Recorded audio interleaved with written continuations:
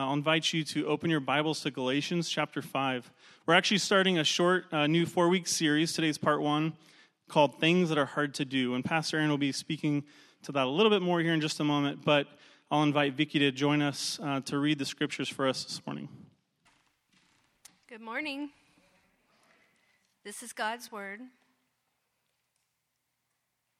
Now, the works of the flesh are evident: sexual immorality, impurity, sensuality, idolatry, sorcery, enmity, strife, jealousy, fits of anger, revelries, dissensions, divisions, envy, drunkenness, orgies, and things like these. I warn you, as I warned you before, that those who do such things will not inherit the kingdom of heaven. But the fruit of the Spirit is love, joy, peace, patience, kindness, goodness, faithfulness, gentleness, self-control. Against such things there is no law. And those who belong to Christ Jesus have crucified the flesh with its passions and desires. If you live by the Spirit, let us also keep in step with the Spirit. Let us not become conceited, provoking one another, envying one another. Brothers, if anyone is caught in any transgression, you who are spiritual should restore him in a spirit of gentleness. Keep watch on yourself, lest you too be tempted. Bear one another's burdens, and so fulfill the law of Christ. For if anyone thinks he is something when he is nothing, he deceives himself. But let us each one test his own work, and then his reason to boast will be in himself alone and not in his neighbor. For each will have to bear his own load. Amen. Thank you, Vicki. Good morning, church family. How are we doing? You guys good? That was kind of tentative. Are you feeling like the end of summer is starting to hit you, or what is it? Just not enough coffee yet today? All right, it's good. Here's what I think it is. We are starting this new sermon series today. I'm Aaron, by the way, if you're new, one of the pastors. Hi, thank you. Starting this new sermon series, and the backstory behind it is we, as the elder team, we often talk and pray together as a team about what we want to teach, what books of the Bible we want to go through. Our primary bread and butter is we like to take a book of the Bible and just go through it. We're going through the Gospel of John. We're about halfway, a little bit more than halfway, and so in 4 weeks we'll jump right back into the Gospel of John. But we had a few weeks in between the Psalms and jumping into John. We said, hey, we've had these different ideas, things we've talked about. You know, one of the other guys will show up to the elder meeting and say, we really should talk about this, or we should preach a sermon on that, and by we, they mean, Aaron, you should preach a sermon on that. And I was like, thanks for the suggestion, guys. And so what we kind of did is we were like, hey, there's this grab bag of topics, these handful of different topics, things that we feel like God's putting on our hearts as the elder team to share with the church and to teach on. And then we said, hey, wouldn't it be kind of fun to just maybe put a little bit of a informal poll up or a survey and kind of see what things people are wrestling with and would like to hear. And this idea of things that are hard to do. And so the premise is this: following Jesus is hard. Jesus said, if anyone is going to follow me, they need to deny themselves, pick up their cross daily, and follow me. So you tell me, does that sound like the sales pitch of gurus in today's society who are trying to gain followers? Does that sound somebody who says you need to count the cost? It's going to be challenging and difficult to follow me, Jesus said.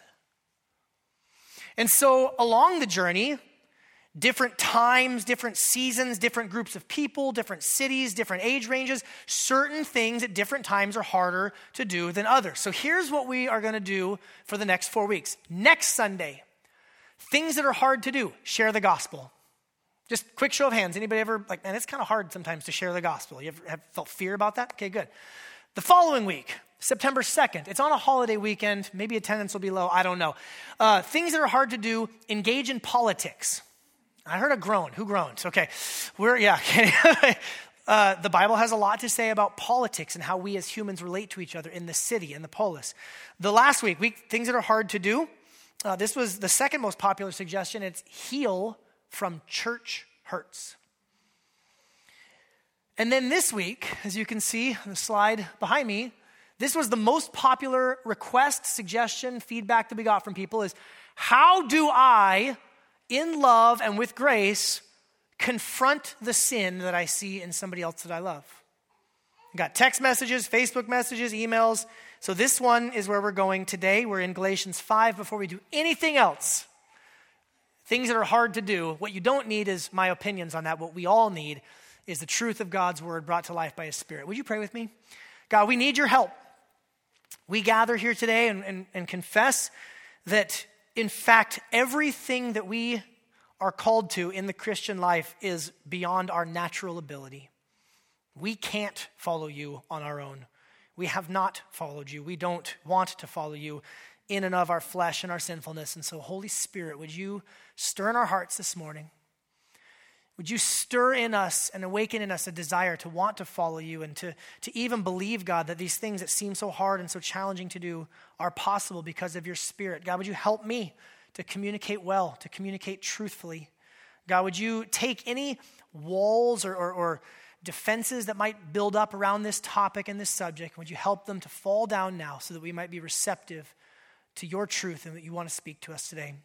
We pray that this time would be glorifying to Jesus and our focus and our attention would go to him. It's in his name we pray. And everyone said, amen. All right, you've had this experience before. Maybe you're out to lunch with a coworker, you don't know them super well. Maybe you're at someone's house, someone here from the church, you just met them, you're getting lunch together, you're eating, you're enjoying conversation, and then all of a sudden you see it and you can't unsee it.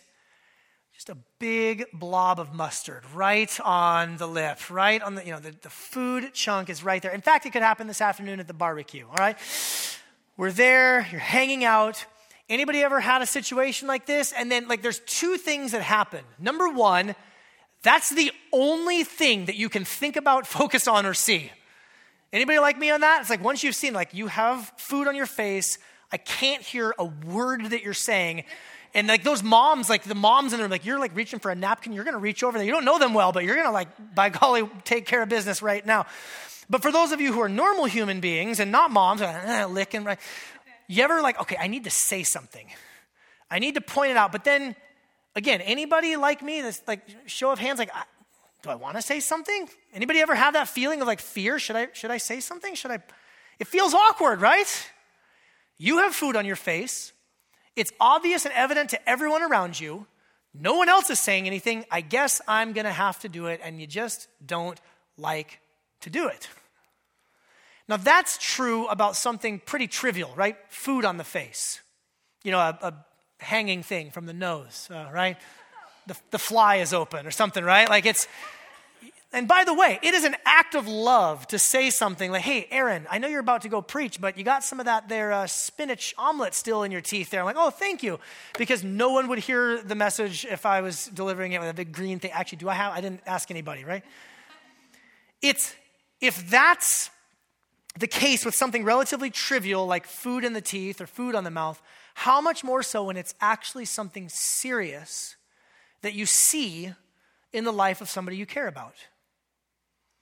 There's attitudes that just come out, words that leak out, the way they treat their kids, the way they speak to their spouse, the way they're handling their money. It's once you see it, you can't unsee it. And if you're anything like me, and I think anything like the majority of us, it's not fun to say something. In fact, I think there's an objection that's raised here, people within the church, but particularly those not a part of the church, there you go. This is the worst part of Christianity right here. A bunch of detective Sherlock Holmes, sin-sniffing people who want to go around and bludgeon each other with hammers, talking about all the sin. And you're doing this wrong, and you're doing that wrong, and you're doing this wrong. Anybody know what I'm talking about? Have you ever felt that way?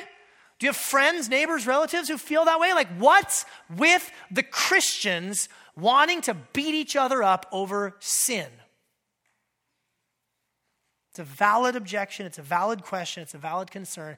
The point that I want to make to you today, and it's a point that comes from this passage in Galatians, is this. Confronting sin in other Christians is really hard to do. But it is something that God asks us to do. He asks us to do it so that we may grow to be more like him. He asks us to do it.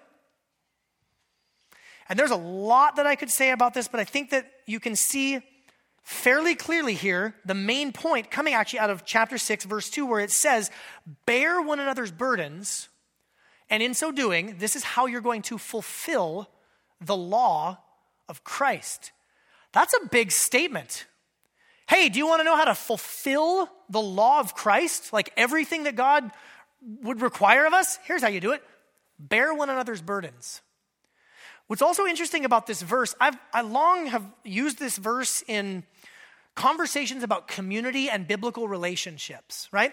How are you going to bear one another's burdens if you're not actually in relationship with other people and you're sharing your burdens with them and they're sharing their burdens with you? I love this verse and I think it relates to that, but I had a little bit of a course correction this week when I realized that this verse, the bearing one another's burdens, happens right in the middle of this discussion about sin and the works of the flesh and the fruit of the Spirit. And if anyone is caught in a transgression, you should restore them in a spirit of gentleness, but watch out on yourself. And right in the middle of it, this whole verse about bearing one another's burdens is smack dab in the middle of it. And I believe that the point that the Apostle Paul is making under the inspiration of the Spirit is the way that you're going to bear one another's burdens is by lovingly giving and receiving correction about sin.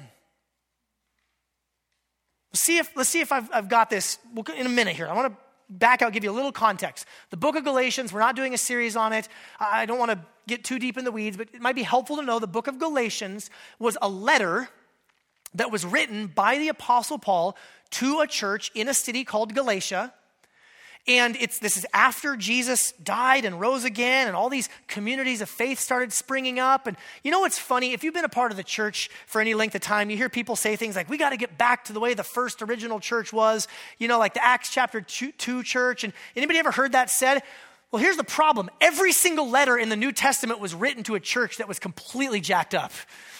And it's like, well, yeah, be careful what you wish for. Yes, there's some amazing things about that early church, but they had problems. And in this particular church, the Apostle Paul is writing to address a specific problem that they're really messing up the gospel itself. Look what he says in chapter 1, verses 6 and 7. He says, I'm astonished. I'm shocked that you are so quickly deserting him who called you into the, what's the word, Sound City? Into the grace of Christ and are turning to a different gospel. By the way, it's not that there is another gospel. There is no other gospel, but there are some who trouble you and want to distort the gospel of Christ. Paul is not happy about it. Paul is not happy about this distortion that's taking place of the gospel. Chapter 2, verse 16, he identifies what the gospel is. He says, we know that a person, listen to this, is not justified by works of the law, but through faith in Jesus Christ. Is this good news to anybody here this morning?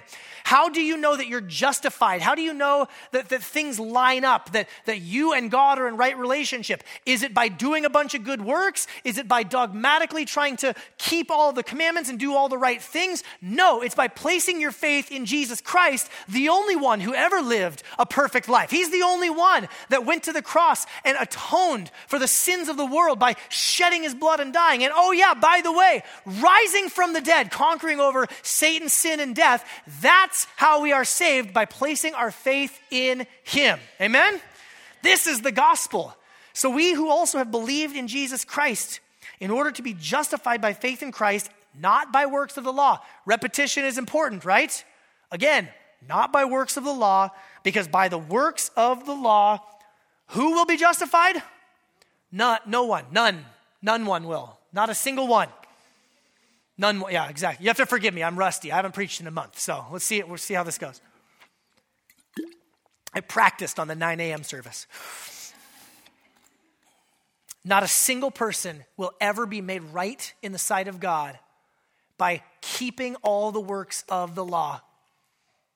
We're made right in the sight of God, brought into right relationship, adopted, like we just sang, because of his grace, and we put our faith in him.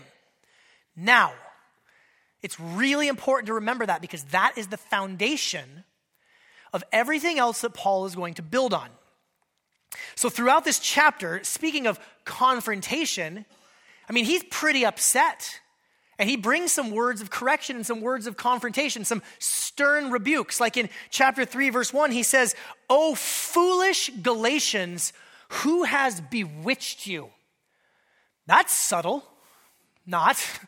Right? Like if I stood up here and was like, "Hey, foolish sounds, you bunch of fools," right? Like there are preachers, I guess, who talk like that to their churches. I don't think I'm supposed to be one of them, but we could try. I don't want to, but you hear that. It's just, who has bewitched you? What kind of spell are you under? Or if you really want the sternest rebuke in chapter 5, there are these people who are insisting that the way you're going to be right before God is through keeping the Jewish ritual and tradition of circumcision.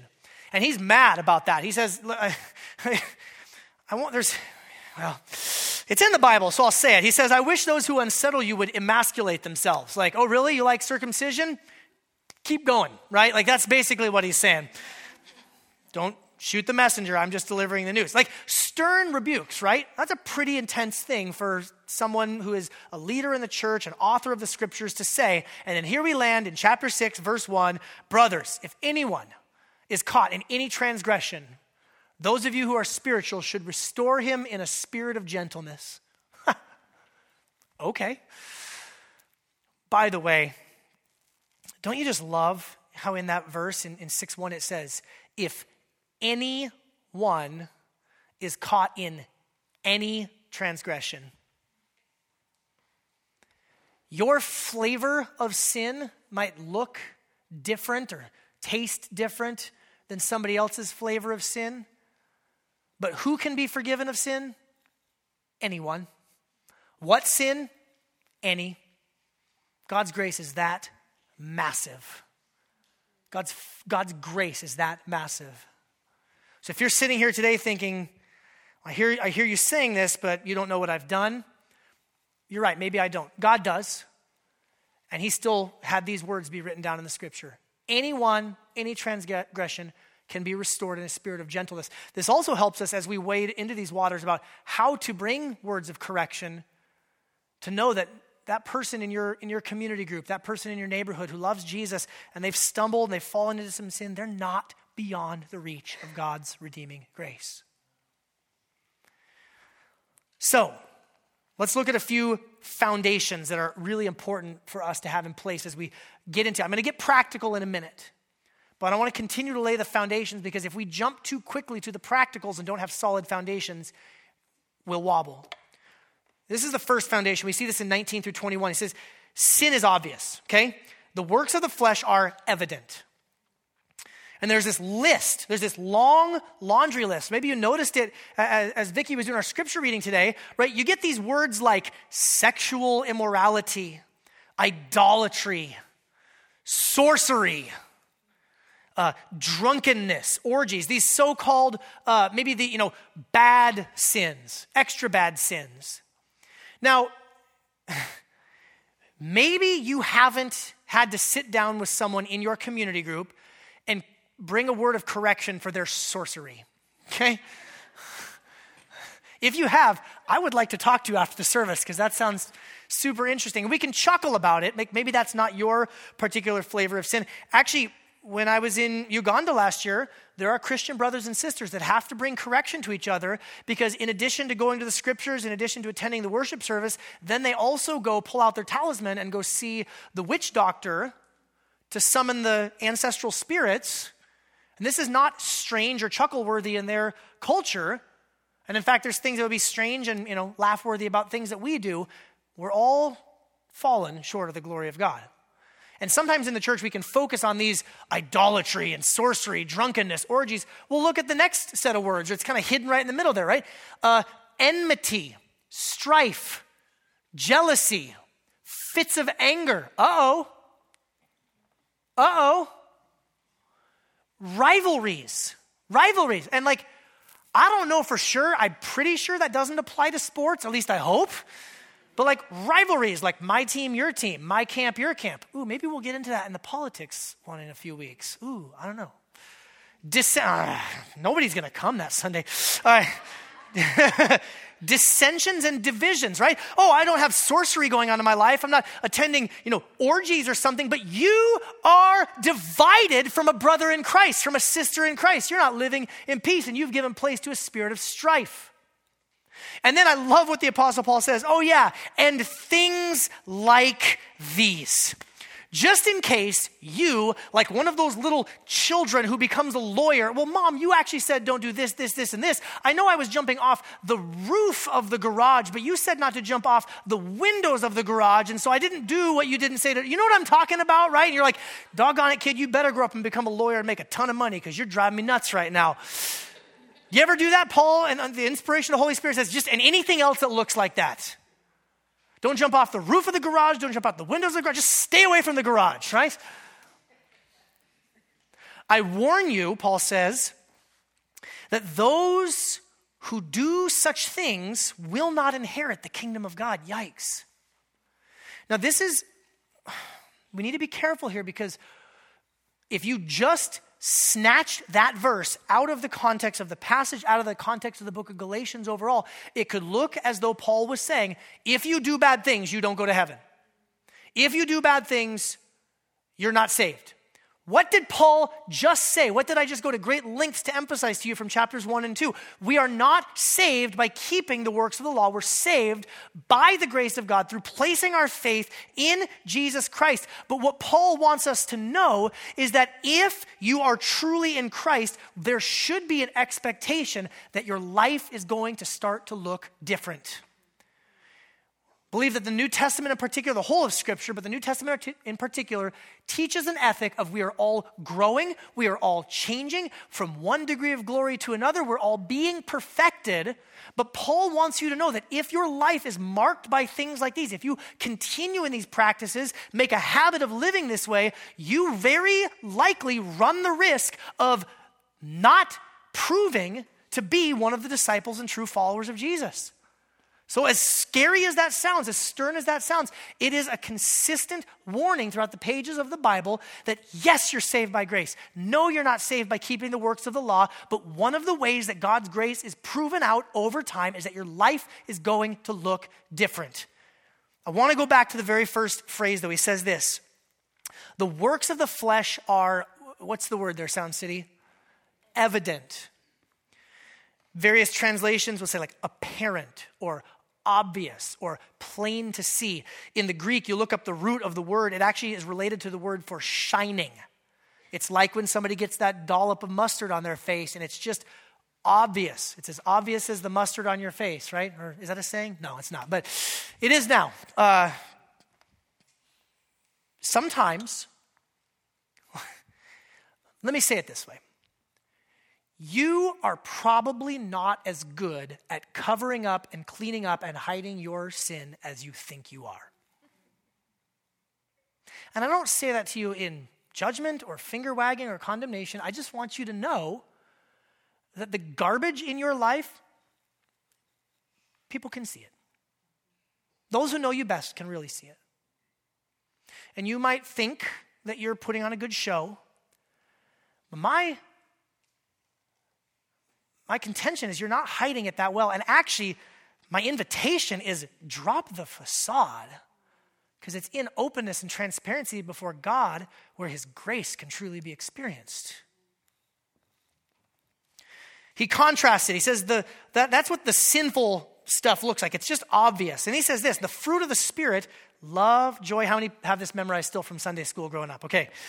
Peace, patience, kindness, goodness, faithfulness, gentleness, self-control. Against such things, there is no law. You can have as much of these things as you want. It's like I say this with my kids sometime. If my kids come up to me and say, hey, can I have a candy? It's like, all right, sometimes in moderation we'll have a treat. If my kids come up to me and say, Dad, can I please have some like raw green vegetables? Do you know what the answer is? Always. No matter what time, day or night, yes. Help yourself. You want some broccoli? Knock yourself out. There's no law against such things. God's saying to us like love, joy, peace. You can have as much as you want. It's really good for you. But the point that I love in the context of our passage here is this.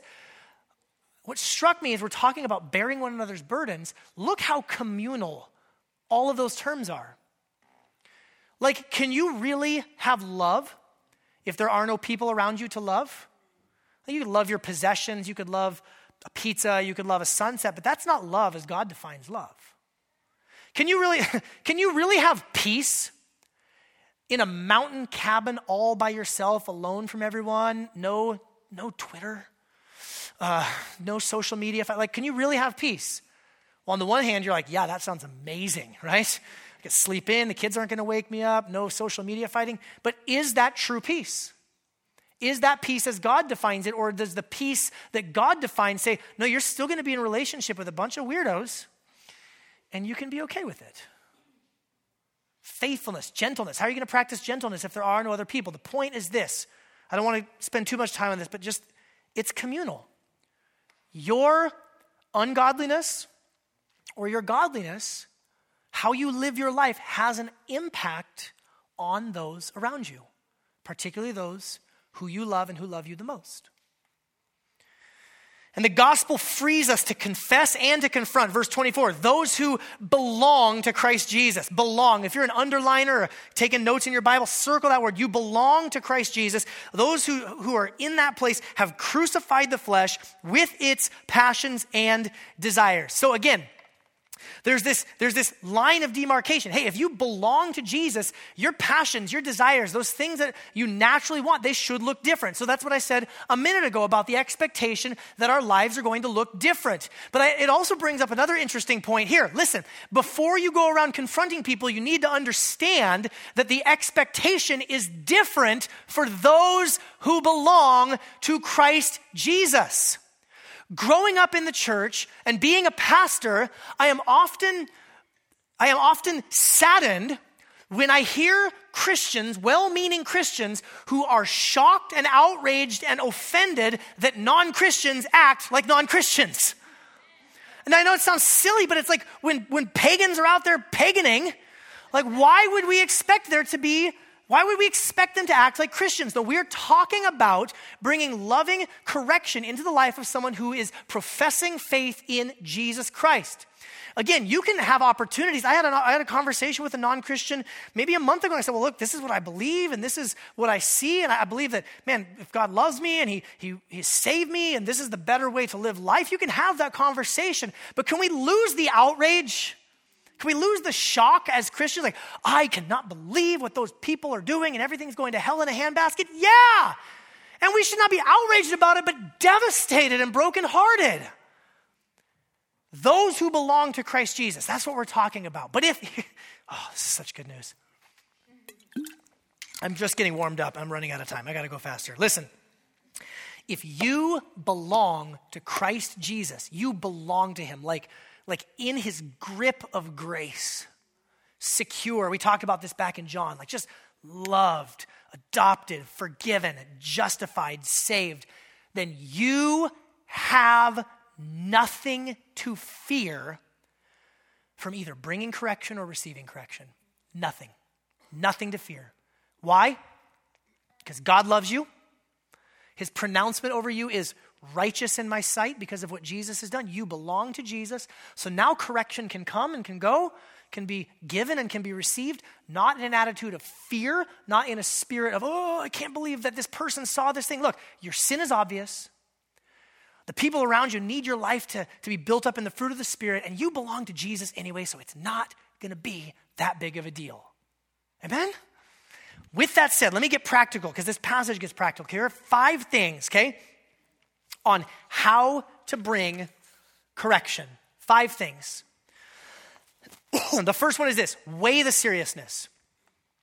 You need to evaluate how serious this is. And I say this to you because when we're looking through that list, right, there were some sins that they seem very serious. There are some sins that maybe, again, we call them those respectable sins, ones that we tolerate and allow in the church. All sin is poison. All of it's poison. But there are some sins that are even stronger poison concentrate. And verses like, I'll just mention this from Proverbs 19:11. It says, good sense makes one slow to anger, and it is his glory to overlook an offense. So there are times where you need to just bite your tongue. How many of you who are parents know this, right? Like if you wanted to bring correction into your child's life every moment of every time they did anything wrong, what else would you do? 1 John 5, this is another New Testament letter, and it's probably complicating the waters a little bit, but he talks about this difference. There's sins that do not lead to death, and then there are sins that do lead to death. You're like, I thought all sin led to death. He's like, well, there's some sin that does not lead to death, so pray for that, but all wrongdoing is sin, but there's some sin that doesn't lead to death. What are you saying, John? The point is this. I could go to maybe 8 or 10 different places in Scripture and show you sometimes, like all sin is very serious, but sometimes it's exceedingly serious, and you have to speak up. Other times, you might need to just, I'm going to wait. I'm going to pick my battle. I'm going to wait for the right opportunity, the right moment, so that you don't just go around looking for confrontation every which way you go, okay? Number 2, trust the Spirit. It says in verse 25, if we have been given the Spirit, let's keep in step with the Spirit. You have the Holy Spirit. Hey, Christian, you have the Holy Spirit living within you. And that's amazing for many reasons, but it means also, if you're trying to speak to someone and bring correction that has love, joy, peace, patience, kindness, goodness, faithfulness, gentleness, self-control, well, how are you going to do that? By trusting in the Spirit within you. This means you might need to take a few days and pray, or like really pray. Like, hey, I want to talk to this person. God, would you help me? Would you help me have the right words to say? Would you trust that God's actually going to work in you? And you don't actually have the ability to bring a word of correction that's going to do anybody any good anyways. It's all God and his grace. So trust the Spirit. Number 3, live humbly. This passage is just over and over and over again marked with instructions about humility. Verse 26 of chapter 5, let us not become conceited, okay? Think about this. If you're going to bring correction to somebody, conceit would say, there is no possible way that I could be seeing this wrong. Versus an attitude of humility says, hey, I might have seen this wrong. I thought I saw some mustard on your face, but maybe it was just like the reflection off of your watch or something. I'm speaking of your soul, right? Mustard on your soul. Anyways, you could be wrong, so don't be conceited. Chapter 6, verse 1 says, keep a watch on yourself, lest you too be tempted. Or verse 3 says, if any of you think you're something when you're nothing, you are deceived in yourself. So when you go to somebody, you're like, I can't believe that you would do this thing. Watch out. That is a deadly, deadly attitude. But for the grace of God, you go right there as well. And again, maybe your flavor of sin is a little bit different than theirs, but we all are equally in need of God's grace. So let's practice some humility as we bring correction. It might be helpful to even say something like, hey, I could be wrong, but I believe I'm seeing this thing in your life and I want to speak it to you. Number 4, practice gentleness. And now I know that sounds easy, but let me get even more practical. What I mean by practicing gentleness, it means you need to take into account things like your voice or your face or your body language, right? Your voice. Have you ever heard yourself on like a voicemail, or you ever heard an audio recording of yourself? How do you like that? Is that horrible? Here's reality check. That's what everybody else around you hears all the time. And there may be things that you do with your voice that you don't realize. Every once in a while, I have to listen back to one of these sermons to, send it to somebody or update something on the website or whatever. I hear myself, oh my gosh, is that what I sound like? Well, they're still here, so I guess I'll keep going with it. This is my voice. Your face. Think about your face and the effect your facial expressions have. Psychologists and sociologists tell us that probably upwards of 90% of communication is nonverbal. And our brain is just an incredible thing, and the neurons are firing, and you read things like the corners of somebody's mouth has like this massive impact on what they're saying. The words could be the exact same, in the corners of their mouth, the slightest little bit different. I remember one time we were, I'll tell this story here, and then I didn't ask for permission, but we were at a church, like a small group thing. It was kind of a medium-sized group. We're sitting in a circle, and we're talking and having a discussion and prayer and all this stuff. And afterwards, this guy who was sitting directly across the circle from my wife came walking over to her and goes, listen, are you like mad at me or something? Like, what's going on? Like, you were giving me the stink eye the entire time. Like, you're like, every time I started talking, you glared across the circle. You remember this? Glared across the circle. And she was like, she's sitting there thinking like, I couldn't see you. I was squinting to try to make out your face. I think I need to go get glasses. And so, like, it had this huge impact on it. Like, no, this wasn't judgment. It was just, nearsightedness and needed to be corrected with lenses and not a heart change. It was just an eyeball change, right? So, but your face has incredible weight, the tone of voice that you use. I remember talking with somebody who they spoke a word of correction. They didn't even realize this. The person, love them dearly. They're just kind of an even keel sort of a person. And then they gave this word of correction one time, and it just spiked. It was like, for most of us, like for me, it'd be like, is he even alive? It was just this little blip. But the person who was receiving the correction felt like the weight of the world fell on them.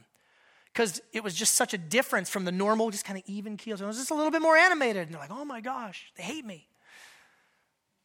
Or here's a really good way to practice gentleness. One thing at a time. 1 point focus. When I was a music teacher, a lot of the training I would do would really focus in on this, because when you sit a child down in front of you and ask them to play a stringed instrument, do you know what they do wrong? Everything, yes. Literally, what don't they do wrong? And if I wanted to, as a music teacher, take a little child who's trying their best and they're giving some effort and say, okay, well, you need to fix your fingers and your tone's not very good, and your rhythm is way off, and you get the metronome out, and you need to sit up taller, and you need to put some emotion into it, and also you played a C sharp, it was supposed to be a C. Like, all those different things would crush the child, and you know what they're going to do? Walk out and never pick up the guitar again. And sometimes we Christians do that to one another by saying, I see this, and also you did this thing, and then 4 years ago you did this other thing. Can we just say being gentle might look like just bringing up one thing and letting it simply be that? Hey, I love you. I could be wrong. I've noticed this thing. It seems like sometimes you're excessively angry and stern with your kids. Can we just talk about that? Simple, one thing at a time. Practice gentleness. It's not ungentle or rough to bring it up, but maybe piling on or losing control of your temper, your facial expressions might be. And then fifth, aim for restoration. Hey, this is huge. Chapter 6, verse 1 says, you who are spiritual, if anyone is caught in any transgression, you who are spiritual should restore him. Far too often, we like to go in, deliver our shot across the bow, and then head for the hills and say, I hope you get it figured out. That is not what God calls us to. If you are going to bring a word of correction, you must be committed to seeing the well-being of that person through to the other side. Amen? You must say, hey, I love you. I don't exactly know what this looks like, but I'm committed to you. I care for you. I want to walk alongside you, and I want to see this brought through to the other side. And in fact, I'll say it this boldly. If you're not committed to their restoration, then keep your mouth shut. You probably will do more harm than good by just dropping truth bombs on people as though that was some noble thing, when what in fact Christ calls us to, bear one another's burdens, restore them, see them through. All right, now, gotten to this point, and here's where I feel, here's how I feel. Here's how I felt prepping it this week, here's how I feel right now in this moment. That might be helpful, but not really. It's still really, really hard to do. It's still really challenging to muster the courage to do it, to remember all these different things. It's not any easier. I don't know if I've helped thus far. But I think there is one thing that is really, really helpful to see. Where Paul continues, verse 4, but, little transition word, but, let each person test his own work. And then his reason to boast will be in himself alone and not in his neighbor, for each will have to bear his own load. All right, anybody been paying attention? Verse 2, I should say, bear one another's burdens. Verse 5, each one bear your own burden. Paul, are you talking out of both sides of your mouth? Are we supposed to bear each other's burdens, or is each person supposed to take responsibility for themselves? Survey says yes. Hey, you guys are good. That's great. The focus shifts and the commandment shifts from go and bring correction, go and restore people to, hey, you got to check yourself. You need to test yourself. You need to evaluate yourself, which is wonderful because do you know what's harder than giving correction? Receiving correction. There may be some of you who need to bring correction into somebody's life.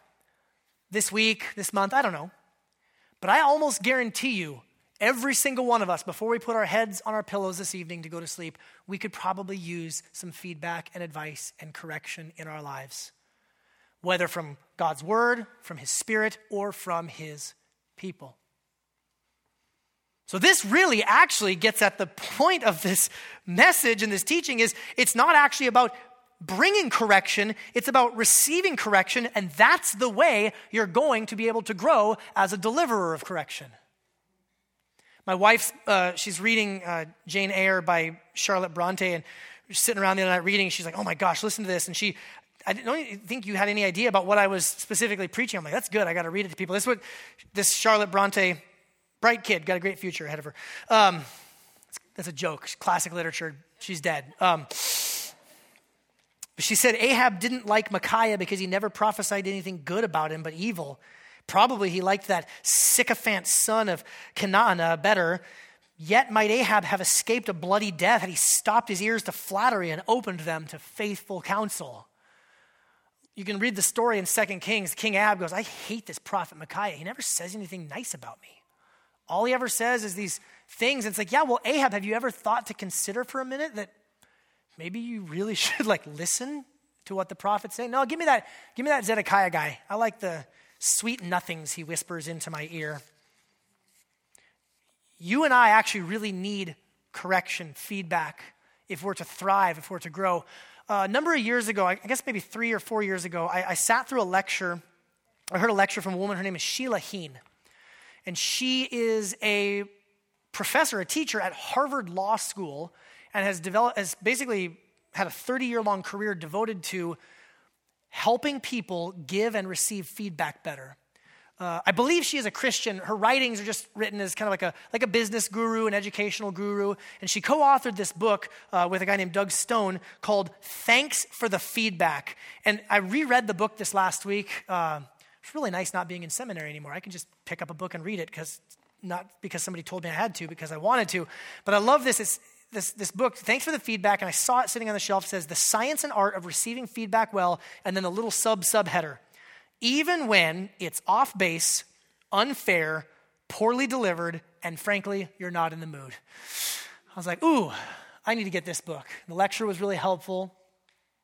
But what they say is that very often our approach, whether it's in business, but I think it applies to the church, we spend so much time trying to tell people how to give feedback. And those of you who work, in maybe in a corporate setting, and you have bosses and managers, and it's all about how to deliver feedback, and they're like, we don't do it anywhere near enough training on how to receive feedback. This is a quote from the book. Training managers on how to give feedback can be helpful, but if the receiver isn't willing or able to absorb the feedback, then there's only so far persistence or even skillful delivery can go. It doesn't matter how much authority or power a feedback giver has, the receivers are in control of what they do and don't let in, how they make sense of what they're hearing, and whether they choose to change. Pushing harder rarely opens the door to genuine learning. The focus should not be on teaching feedback givers to give. The focus should be on feedback receivers, helping us all to become more skillful listeners. So surprise, today's sermon is called How to Confront Others in Love, but really what it's about is how to receive confrontation. How to have your heart so grounded in the gospel that when someone points something out to you, you say, man, thank you for that. I need to chew on that. Let me pray about that. Let me take that to Jesus. Let me give you 3 things practically what this looks like. Number 1, really listen well. Really listen well. Sometimes what happens is when someone gives you feedback or correction, you end up hearing something that's not actually what they said. Whether that's because they're playing on your fears or your insecurities, or maybe just, let's be honest, maybe they're not that good at giving feedback or correction. Make sure you really listen well. Maybe you need to take some time. Hey, thank you for bringing that to me. I'd like to take some time to pray about it, to think about it, to journal about it. Can we talk again maybe tomorrow or next week after I've had a little bit of time to chew on it? Because, is anybody like me, when somebody brings some correction to you, your first instinct is to go, nah, probably not.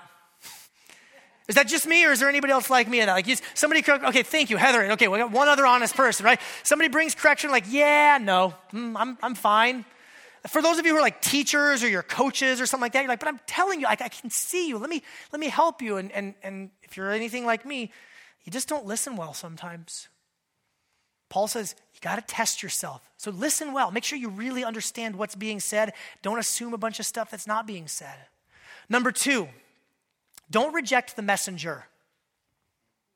Don't reject the messenger. Okay, we would all love to have a loving, gracious, maternal or paternal figure. They've been through some things in life. They're wise, they're calm, they're older, like Obi-Wan Kenobi, but Christian, or just like really gracious, and they're the ones that deliver the feedback. And if somebody like that delivered it, boy, I'd sure be able to hear it. But do you know the reality of life?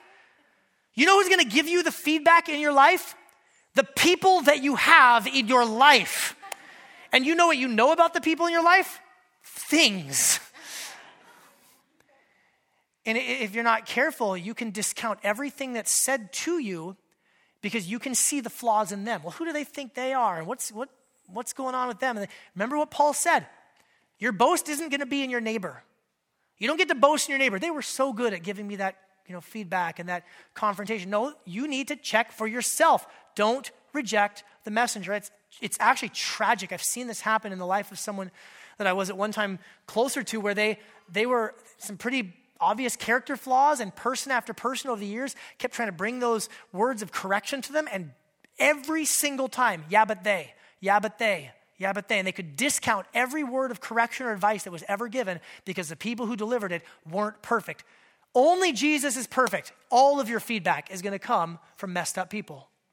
So don't reject the messenger. Don't reject the message outright just because the person who's giving it to you isn't perfect. And then number 3, really work to own your response.